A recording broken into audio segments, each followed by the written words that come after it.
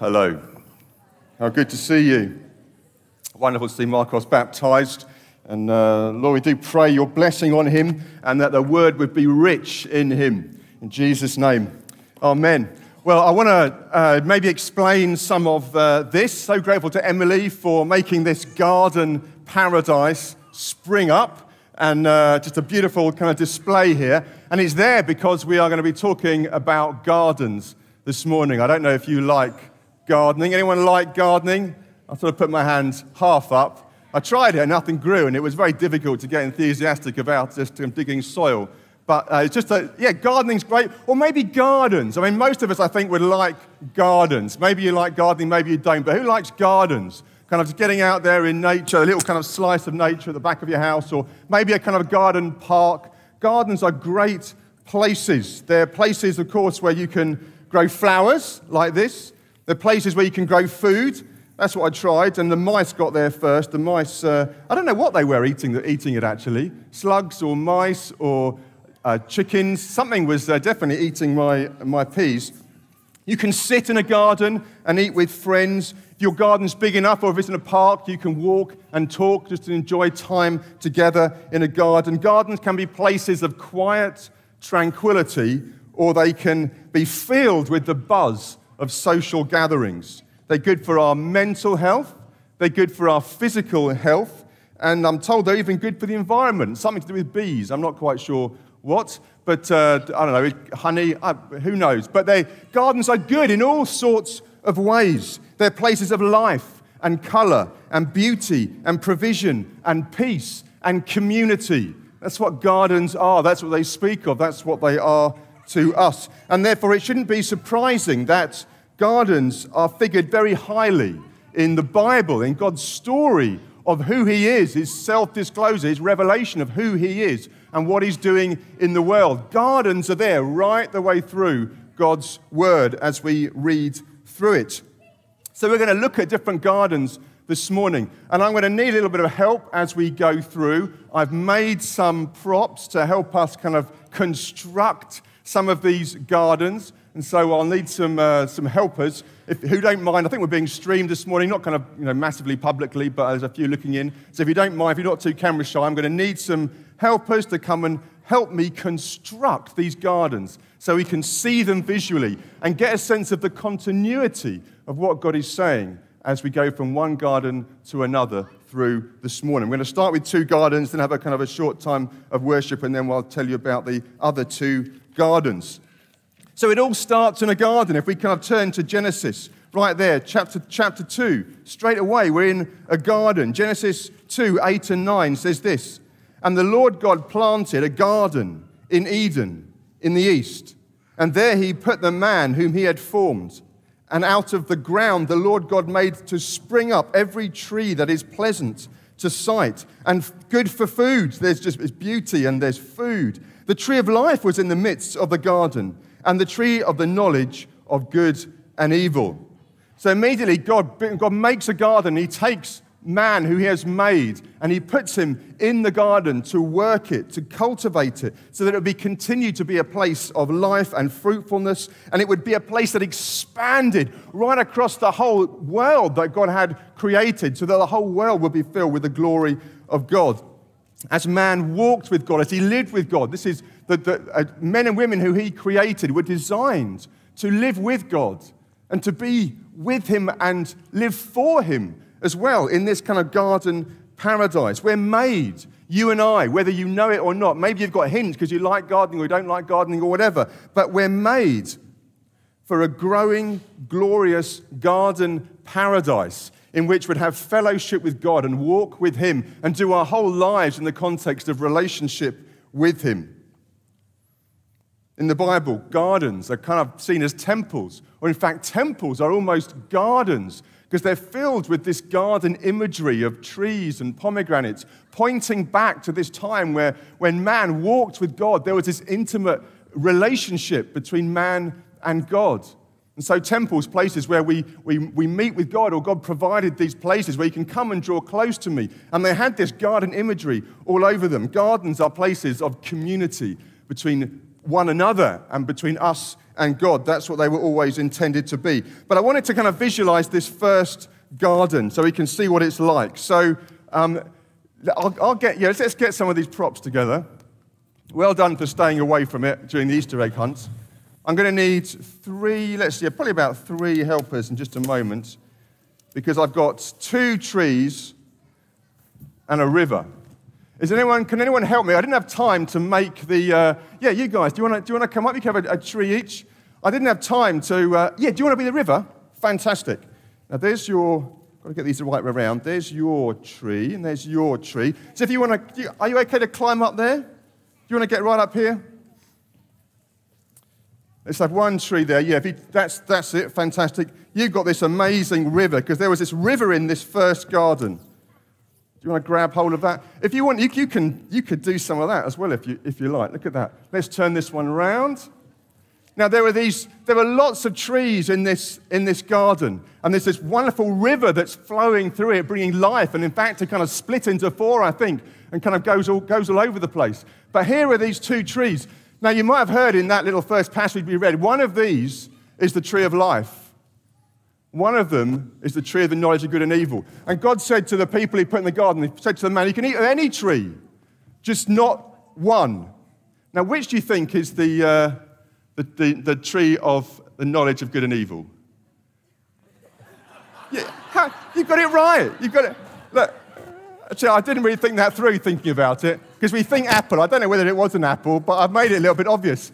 I was hoping you'd kind of say, we don't know. You don't know, you see. You can't tell, because they both look nice, don't they?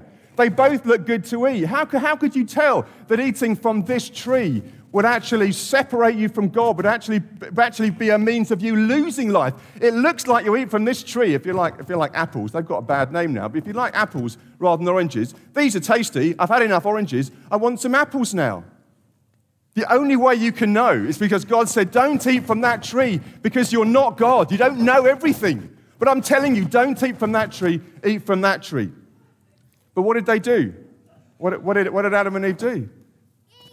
They ate from that tree, because there was a kind of a serpent involved, wasn't there? And this kind of serpent was very persuasive. And Eve looked at the 2 trees, says, I like oranges, but they look really nice as well. They do me good. I'm sure they look even better, in fact. And the snake was persuasive. Come on, God, yeah, he's holding out on you. You can't believe everything God says. And so they ate from that tree. And what happened when they ate from that tree? You are doing a brilliant job with that. Thank you so much. This is the life that's flowing through this garden. They ate from that tree. And so what happens? Yes, I wasn't going to talk about that, but that is true. They realized shame came into the world. They didn't die immediately physically, but they were cut off from God's presence. They were cut off from this tree. Do you remember what happened? There are a couple of angelic beings that stood in front of this tree and said, you are no longer able to eat from this tree. And they were shut out from the garden. I think we need to give these guys a round of applause, because they've done superbly well. Oh, and more than a round of applause, not that you want anything else, but if you want to help yourself to a small prize from here, you'll be most welcome. I'm so grateful for your help. What do you fancy? Good choice. Good choice. Thank you, guys. Thank you ever so much. What shall I do with these? Let's put that there for now. Actually, we don't want to see that one, do we? Let's go for that.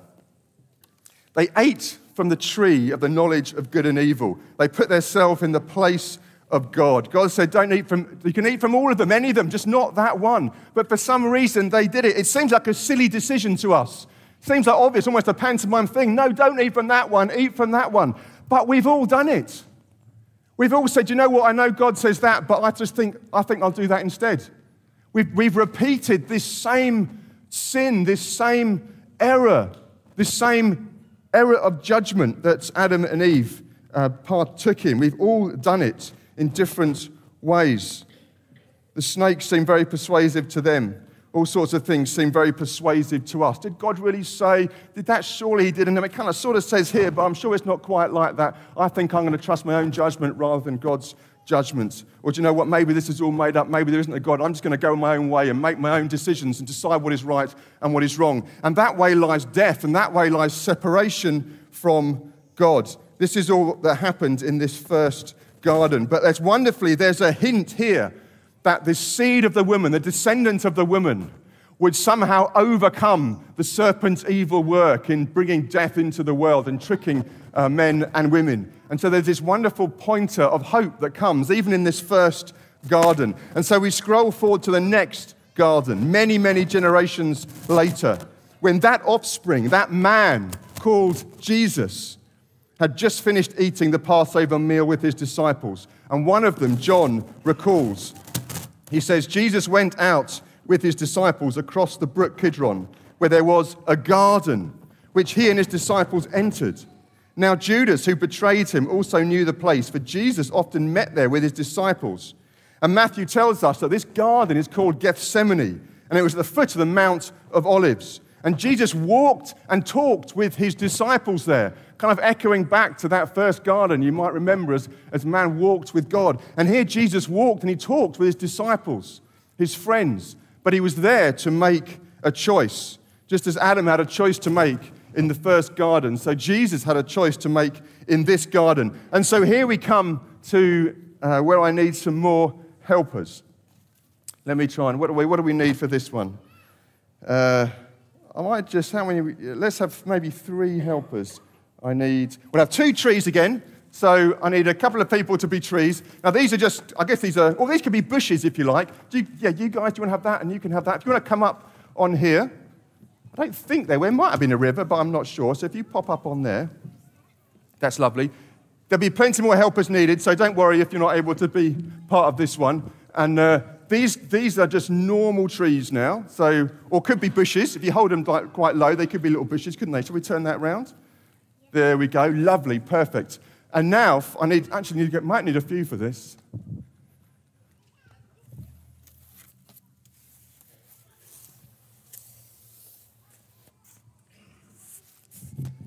Do you all want to hold this one? Because it might need several of you. Do you want to jump up here? If you hop up on there. Let's see if we can find a way where you can hold this. Do you want to kind of hold that? There, maybe. Yeah, that's perfect. Oh, thank you so much. Now, Jesus had a choice to make. Adam needed to obey God, and if he trusted God, he would have lived, he would have known life. Jesus had a harder choice to make. Jesus had to trust God, knowing that he would die because of it. That's harder, isn't it? He had the choice whether to choose the cross, whether to die in our place for the things that we have done wrong, the wrong decisions that we've made, the sin that we've done, repeating Adam's sin over and over again in our life. He died for the sin of the world, the Bible says. And this was a choice that was before Jesus, to die on the cross, or just to go back to be with his Father in the glory that he had with him in that paradise with his Father's presence. In fact, he could choose paradise in a sense, or he could choose death, life or death. This was the choice that Jesus faced in that garden. And we read as we go on that he went a little further in this garden and he said, Father, if it be possible, let this cup pass from me. The Bible says that sweat was pouring from him. It was like blood. In fact, he was sweating blood. So traumatic was this decision that he had to make. Should he choose death and life for all of us, or should he choose just life for himself in the short term? And he was in agony in this choice. But then these wonderful words, I'm reading from Matthew 26:39. Let this cup pass from me, he says. Then he says, nevertheless, not as I will, but as you will. What a glorious decision was made in that garden. As you will. He chose to obey his Father. He chose death for himself and life for us. He chose to walk away from an easy life, from all the comfort that would have been there for him. Wonderful choice that led to our life, as we shall see in a few moments as we look at another garden. Thank you, guys. You've done amazingly. Where are my prizes? Yeah, give them a... Thank you. You've been great. What do you fancy? Yeah. Superb, superb. Thank you. Yeah, have a root round, that's fine. Yep, there we go. I'll grab this, and if you want to just help yourself. I couldn't have done it without you. I'm very grateful. Thank you, thank you. And thank you, sir. Amazing help. This is probably not going to stand up on its own. Oh. Wow. Wow. I'll move it in a minute because it will probably slowly fade. There we go.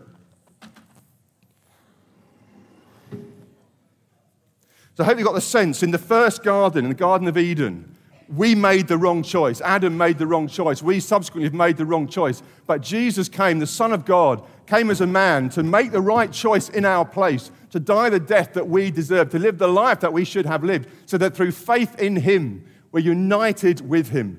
And his choice, his righteous living, the right way that he lived is counted to us. And the death that he died, innocent though he was, counts for our sin. This is wonderful news to us. This is not the end of the story, though. It's Easter, so I know that you know where we're going, many of you. But right now, if the band would like to come back, we'll just have another song together, another opportunity to declare this wonderful resurrection. And then we'll talk about this third garden in just a moment. So you want to stand with me? Oh, you're there. How did that happen? Father, we do thank you for your desire that we would walk with you, that we would know you, that we would come back into fellowship with you, that though we were excluded from your presence, you found a way to bring us back. We thank you for the Lord Jesus and his obedience in our place, that he chose the cross for us, and that we're here, many of us, as beneficiaries of it. Thank you for this wonderful picture of baptism, where we're united with you, united in your death. And I pray, Lord, would you wonderfully help us understand the significance of this in a few moments when we come to look at how we're united with you in your resurrection to eternal life. In Jesus' name, let's continue to worship together. Wonderful. What a wonderful song, wonderful truth. Of course, you can't talk about the crucifixion without the resurrection. And so we're going to move now to our third garden. It all started in a garden paradise where Adam made the wrong choice. We then moved to the garden where Jesus made the right choice for us. He chose death for himself and life for us. And now we're going to go to the next garden, as in fact very nearby, where Jesus was crucified. Let's read in John chapter 19, 40 to 42. Now in the place where Jesus was crucified, there was a garden. And in the garden, a new tomb, in which no one had yet been laid. So because of the Jewish day of preparation, since the tomb was close at hand, they laid Jesus there. Do you notice those wonderful words again? There was a garden, garden number 3. And so I thought we would create this garden. This might need quite a few. This is my biggest prop yet. We'll have some bushes, of course. All gardens have those. Now,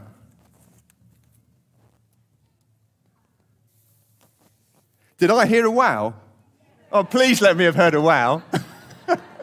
This took a long time. It's only two-dimensional. I apologize for that. But nevertheless. Okay, you haven't, anyone who hasn't had a go before and helped me out, that's great. If you jump, let's just go up on this thing here, shall we? We jump up there so everyone can see. So brilliant. It's might need a few of you. Yeah, you might need just to kind of secure that for the moment in just a bit. That's great. Thank you so much. Early on that morning, Jesus' disciples came to the tomb, perhaps thinking to look after, prepare the body, to embalm the body, whatever it was. But they found something extraordinary, didn't they? They didn't find this tomb kind of sealed up with this huge stone that was put there, and it was guarded. There was literally no way that anyone was going to open up that tomb. And yet they found that this stone was rolled away. We'll put that there. Oh, yeah, that's fine. No, that's fine. And the tomb, glory of glories, wonder, was empty. The tomb was empty. They looked in there. There's nothing there. Jesus' body was gone. It wasn't that his body was still there, but he'd risen spiritually. He'd risen physically. His actual body had gone through some kind of amazing transformation, glorious transformation. He's no longer there. He was, actually, I've given it away a little bit. He wasn't there, but they didn't know at this stage. They didn't know where he was. And there was two angels, weren't there, kind of declaring, he has risen. He's not here. So thank you. Oh, we didn't have the bushes. We didn't have the bushes. You can hold that. There we go. We'll go this way round. There we go. We're going to save that for later. That's perfect. So in this garden, something extraordinary has happened, but the disciples don't know at this point exactly what it is. So thank you very much. Thank you for helping us illustrate that garden. I don't know. Would you like to pass those round to the helpers? Thank you so much. See if this will balance here with the help of a few bushes. Oh, thank you so much.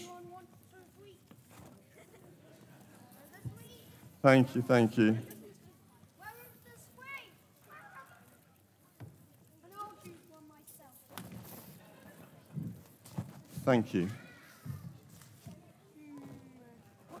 What do you reckon? Perfect. Lovely. Thank you so much. Thank you for your help.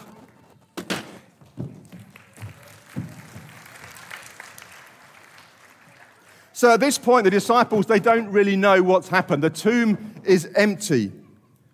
Let's read a little bit further on, because Peter and John, a couple of disciples, they leave, but Mary stays. And she stood weeping outside the tomb. And as she wept, she stooped to look into the tomb. And she saw two angels in white sitting there where the body of Jesus had lain, one at the head and one at his feet. And they said to her, "Women, why are you weeping?" And she said to them, "They have taken away the Lord, and I don't know where they've laid his body." The best thing their minds could conceive at that point was that someone had stolen the body for some reason and taken him away. But then she turned around and saw Jesus standing, but she still didn't know that it was Jesus. Jesus said to her, "Woman, why are you weeping? Whom are you seeking?" Supposing him to be the gardener, she said to him, "Sir, if you have carried him away, tell me where you have laid him, and I will take him away." And Jesus said to her, "Mary." She turned and said to him in Aramaic, "Rabboni," which means teacher. Suddenly she recognized him. It's this extraordinary, spine-tingling moment in this third garden. And let's contrast it with the first garden. Two gardens, Garden of Eden. And now here we are in the Garden of Golgotha, I think it was. Yes, the place of the skull. Two pairs of angels. One pair, we remember, were blocking access to the tree of life. You can't go there. Here we have a couple of angels that are sitting there at the very doorway exit out of death itself, heralding the resurrection of Jesus from the dead. We have two gardeners. One, you remember, in Adam, who disobeyed God. And now here we have this other gardener, or appearing as a gardener, Jesus, who had obeyed his Father and given us abundant life. One gardener in Adam gave us death. This gardener in Jesus gives us abundant life. We have two women, which is interesting as well. One carelessly converses with Satan, and the other, freed from demonic possession and deceit, first weeps at the realization of the loss of even the dead body of Jesus, but then it had this wonderful expression of joy. Teacher, as she recognizes Jesus as her true teacher, God himself who's come to, he has the truth. You remember in the first garden, you can't believe God. He just, whatever he says, we need to judge for ourselves. And now this woman here, freed from demonic possession and influence, recognizing Jesus. You are the teacher. What you say goes. I'm going to follow you and trust you. It's an extraordinary contrast between these two gardens. G.K. Chesterton wrote of this monumental moment. On the third day, the friends of Christ, coming at daybreak to the place, found the grave empty and the stone rolled away. In various ways, they realized the new wonder. The world had died in the night. What they were looking at was the first day of a new creation, with a new heaven and a new earth. And in the semblance of a gardener, God walked again in the gardener, not in the cool of the evening, but in the dawn. You see, it's a glorious Easter garden that we're celebrating this morning. Jesus' resurrection was the first fruits, the first shoots of a new creation coming through. Him physically and spiritually in a sense, but for us right now, it's in our hearts as we recognize Jesus as Lord. And we say to Jesus, Teacher, you're my Lord and my Savior. I'm going to follow you. I recognize in you what Adam and Eve did not recognize. I recognize that you are God. I'm going to follow you, just as we've heard from Marcos this morning. I'm going to follow you for the rest of my life. You're my Lord. You're my teacher. We turn from sin. We turn from making the wrong choices. We turn from deciding ourselves what is right and wrong and just making up meaning and purpose. And we turn to Jesus and we say, it's all in you. I'm going to follow you for the rest of my life. And wonderfully, that is not just this physical life that we have right now until each one of us, our time will be gone at this side of eternity. But Jesus is coming back again. And this takes us to our fourth and final garden. Because this is not it. What we see around us right now, even with this new life that is bursting forth in many of us right now as we trust in the Lord Jesus. There's a new creation that has come into being in us. A heart of stone has been replaced for a heart of flesh that beats with love for the Lord Jesus and for God once again. And we have, in a sense, a foretaste of the garden and a foretaste, even in the spirit, of this river that flows. That flowed in the first garden. By the Spirit, this river kind of flows in us now. Now, I want to construct the final garden. So, let me see. Let me move this over here.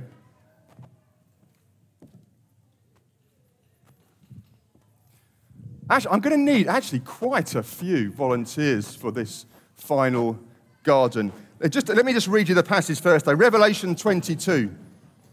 This is John, one of Jesus' disciples. He's seeing in the Spirit something of this future garden, how everything ends. He's seeing into eternity. It says, the angel showed me the river of the water of life. And we're going to need someone in a minute for the river of the water of life. Bright as crystal, flowing from the throne of God and of the Lamb through the middle of the street of the city. Also on either side of the river, the tree of life. Whoa, there it is again, with its 12 kinds of fruit, yielding its fruit each month. The leaves of the tree were for the healing of the nation. We've got ourselves here a city garden that he is seeing. He's seeing this is a city, but yet it's full of these trees and life, abundant life. So why don't we have a go at this final garden? So let's make sure, who hasn't had a go yet? Do you want to grab this tree here? And actually, yes, we will have it this way round. And there are other trees there as well. You want to hold this tree up here that way round. We'll get rid of the stone. And what we need next. Oh, who wants to be the river? Do a number of you, do a couple of you want to be the river? Because it's quite a big river. Let's have, why don't we have the river going down here? You want to, if you give us some space over here, lovely. You want to jump up there and hold the river. And you can give it some splash if you want. There we go. Others can grab different parts of that, but I'm going to need 1, 2, 3, at least 3 more, because this is a city. And city speaks of people. It speaks of multitudes. And so do you want to, maybe a couple of you can grab that, because that's a large house there. We want some more. Yeah, there we go.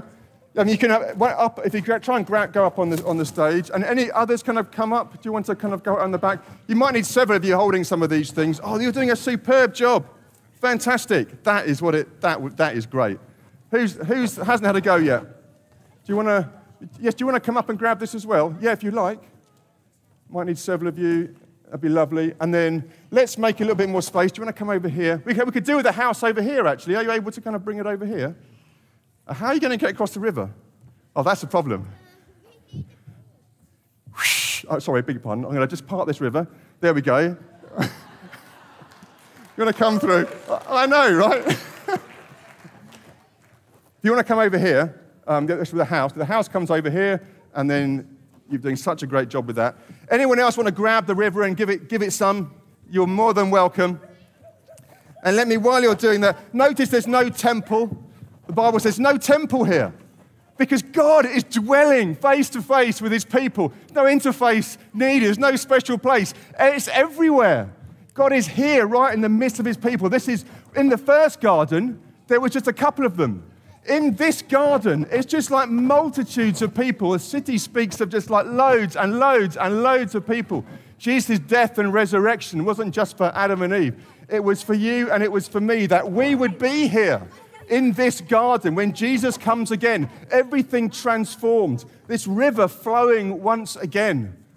This glorious garden. Just that's you have to use some imagination, but hopefully that seeds it. That is something of our future, of your future. If you trust in the Lord Jesus, he's coming again. Everything will be renewed. We'll have access to the tree of life once again. Live forever and ever and ever. And the way that is wonderful is because you're in God's presence in this beautiful garden. No more death or sickness or pain. If you're able to kind of hold that just one more moment, I'll read this Revelation 21. And I heard a loud voice from the throne saying, "Behold, the dwelling place of God is with man, and he will dwell with them. And they will be his people, and God himself will be with them as their God. He will wipe away every tear from their eyes, and death shall be no more. Neither shall there be mourning or crying or pain anymore, for the former things have passed away." And he who was seated on the throne said, "Behold, I am making all things new." Here's our kind of fourth, final garden. Thank you, guys. Can I have it? Do you want to? Would you pass these round for me, please? You grab them, pass them round. You've been superb, more than I could possibly imagine. Thank you so much. You've got it just right. But you could do that. I'm sure that would be possible in this new garden. Brilliant. Thank you so much. Thank you, thank you, thank you. I don't know if these could probably vaguely stand up. Do you think that would work? Oh, that sort of works. Lovely. Thank you. Thank you so much. If anyone didn't actually get a press in and have a prize, you're welcome to get one, because there are loads and loads of people in this final garden, so you're all welcome to.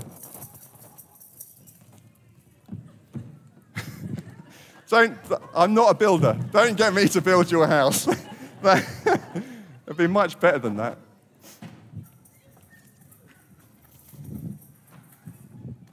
Thank you so much.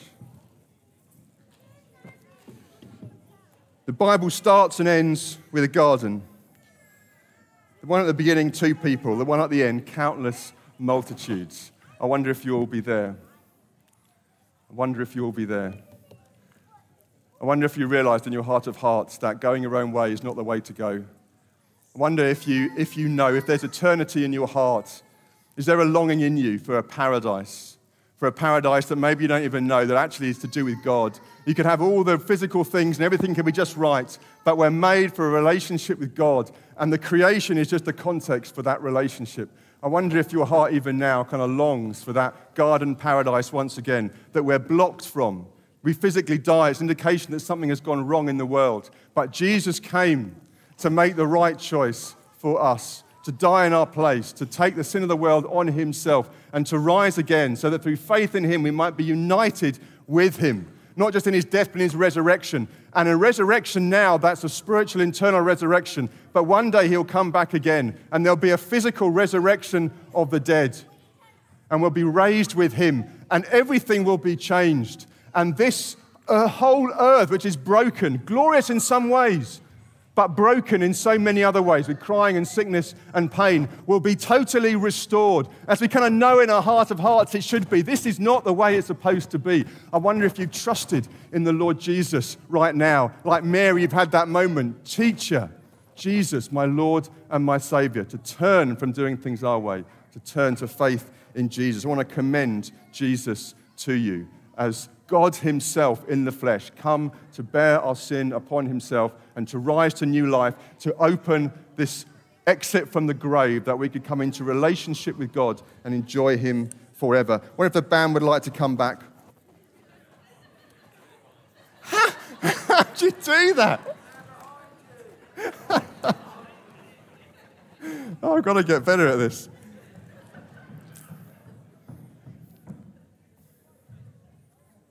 Father, we thank you the way back to you has been opened by Jesus back into a place of life and colour and beauty and provision and peace and community. Community between one another, community between the nations. This new garden is a place where nations rejoice and live together in glorious harmony. Lord, I thank you for saving us, each one in the world differences that we have, but uniting us in you. We thank you for the riches of the nation that will be there in that final city garden. Father, why don't you stand with me? You might want to pray this with me. Maybe this is just kind of to be fresh in your minds and your hearts. Maybe you're going to pray this for the first time. Maybe even on this Easter kind of celebration, you've realized something of the reality of the world and what has gone on. Maybe you've had a kind of an epiphany. The penny's dropped for you. Father, Lord, we want to say that we are sorry for the wrong choices that we have made, for the mistakes, for the sin, the choice to choose our own way rather than your way, the choice not to believe you, but to trust in ourselves about what is right and wrong and live it out to destruction, for pain for ourselves and pain for other people and separation from you. We want to say, Lord, from our heart of hearts, we're sorry. And we ask for your forgiveness where we've messed up in that way, where we'd followed Adam. Would you forgive us? I thank you that you can forgive us. I thank you always planned to do that. And you made provision for that in the person of your Son who came to live in our place and die in our place. We thank you for that choice that was made in that second garden, the Garden of Gethsemane, where Jesus chose to die for us. He chose to obey you. He chose to trust you. And though it led for death for him, it was life for us. And our forgiveness is full because our sin was paid fully on the cross. We want to turn to you in faith right now. Perhaps fresh faith for some of us, faith for today, perhaps faith for the first time for others, and say, Lord, we trust you. Lord Jesus, we trust you. We thank you that you rose again to new life. We thank you that we too rise again to new life, a new life that has started in us right now, but will go on through eternity as you restore not just us spiritually, but physically at your return, Lord Jesus. And we look forward to that time. And until that time, Lord, we pray that your Spirit would be in us and in fact flow from us. That we would be, in a sense, a garden in this world where we go, Lord, that your presence would go with us. We thank you for the gospel, this good news, that as we speak it out, it's like seed, it brings life. Maybe God is bringing life to you right now as you've heard this gospel, the death and resurrection of Jesus for you, and faith has risen in your heart. Lord, we pray, fill us full of your Spirit to speak and declare this good news, that this earth, even now, will be filled with your glory as men and women and children, young and old, bow their knee to you and say, Rabbi, Teacher, Lord, Savior, I'm going to follow you for the rest of my life.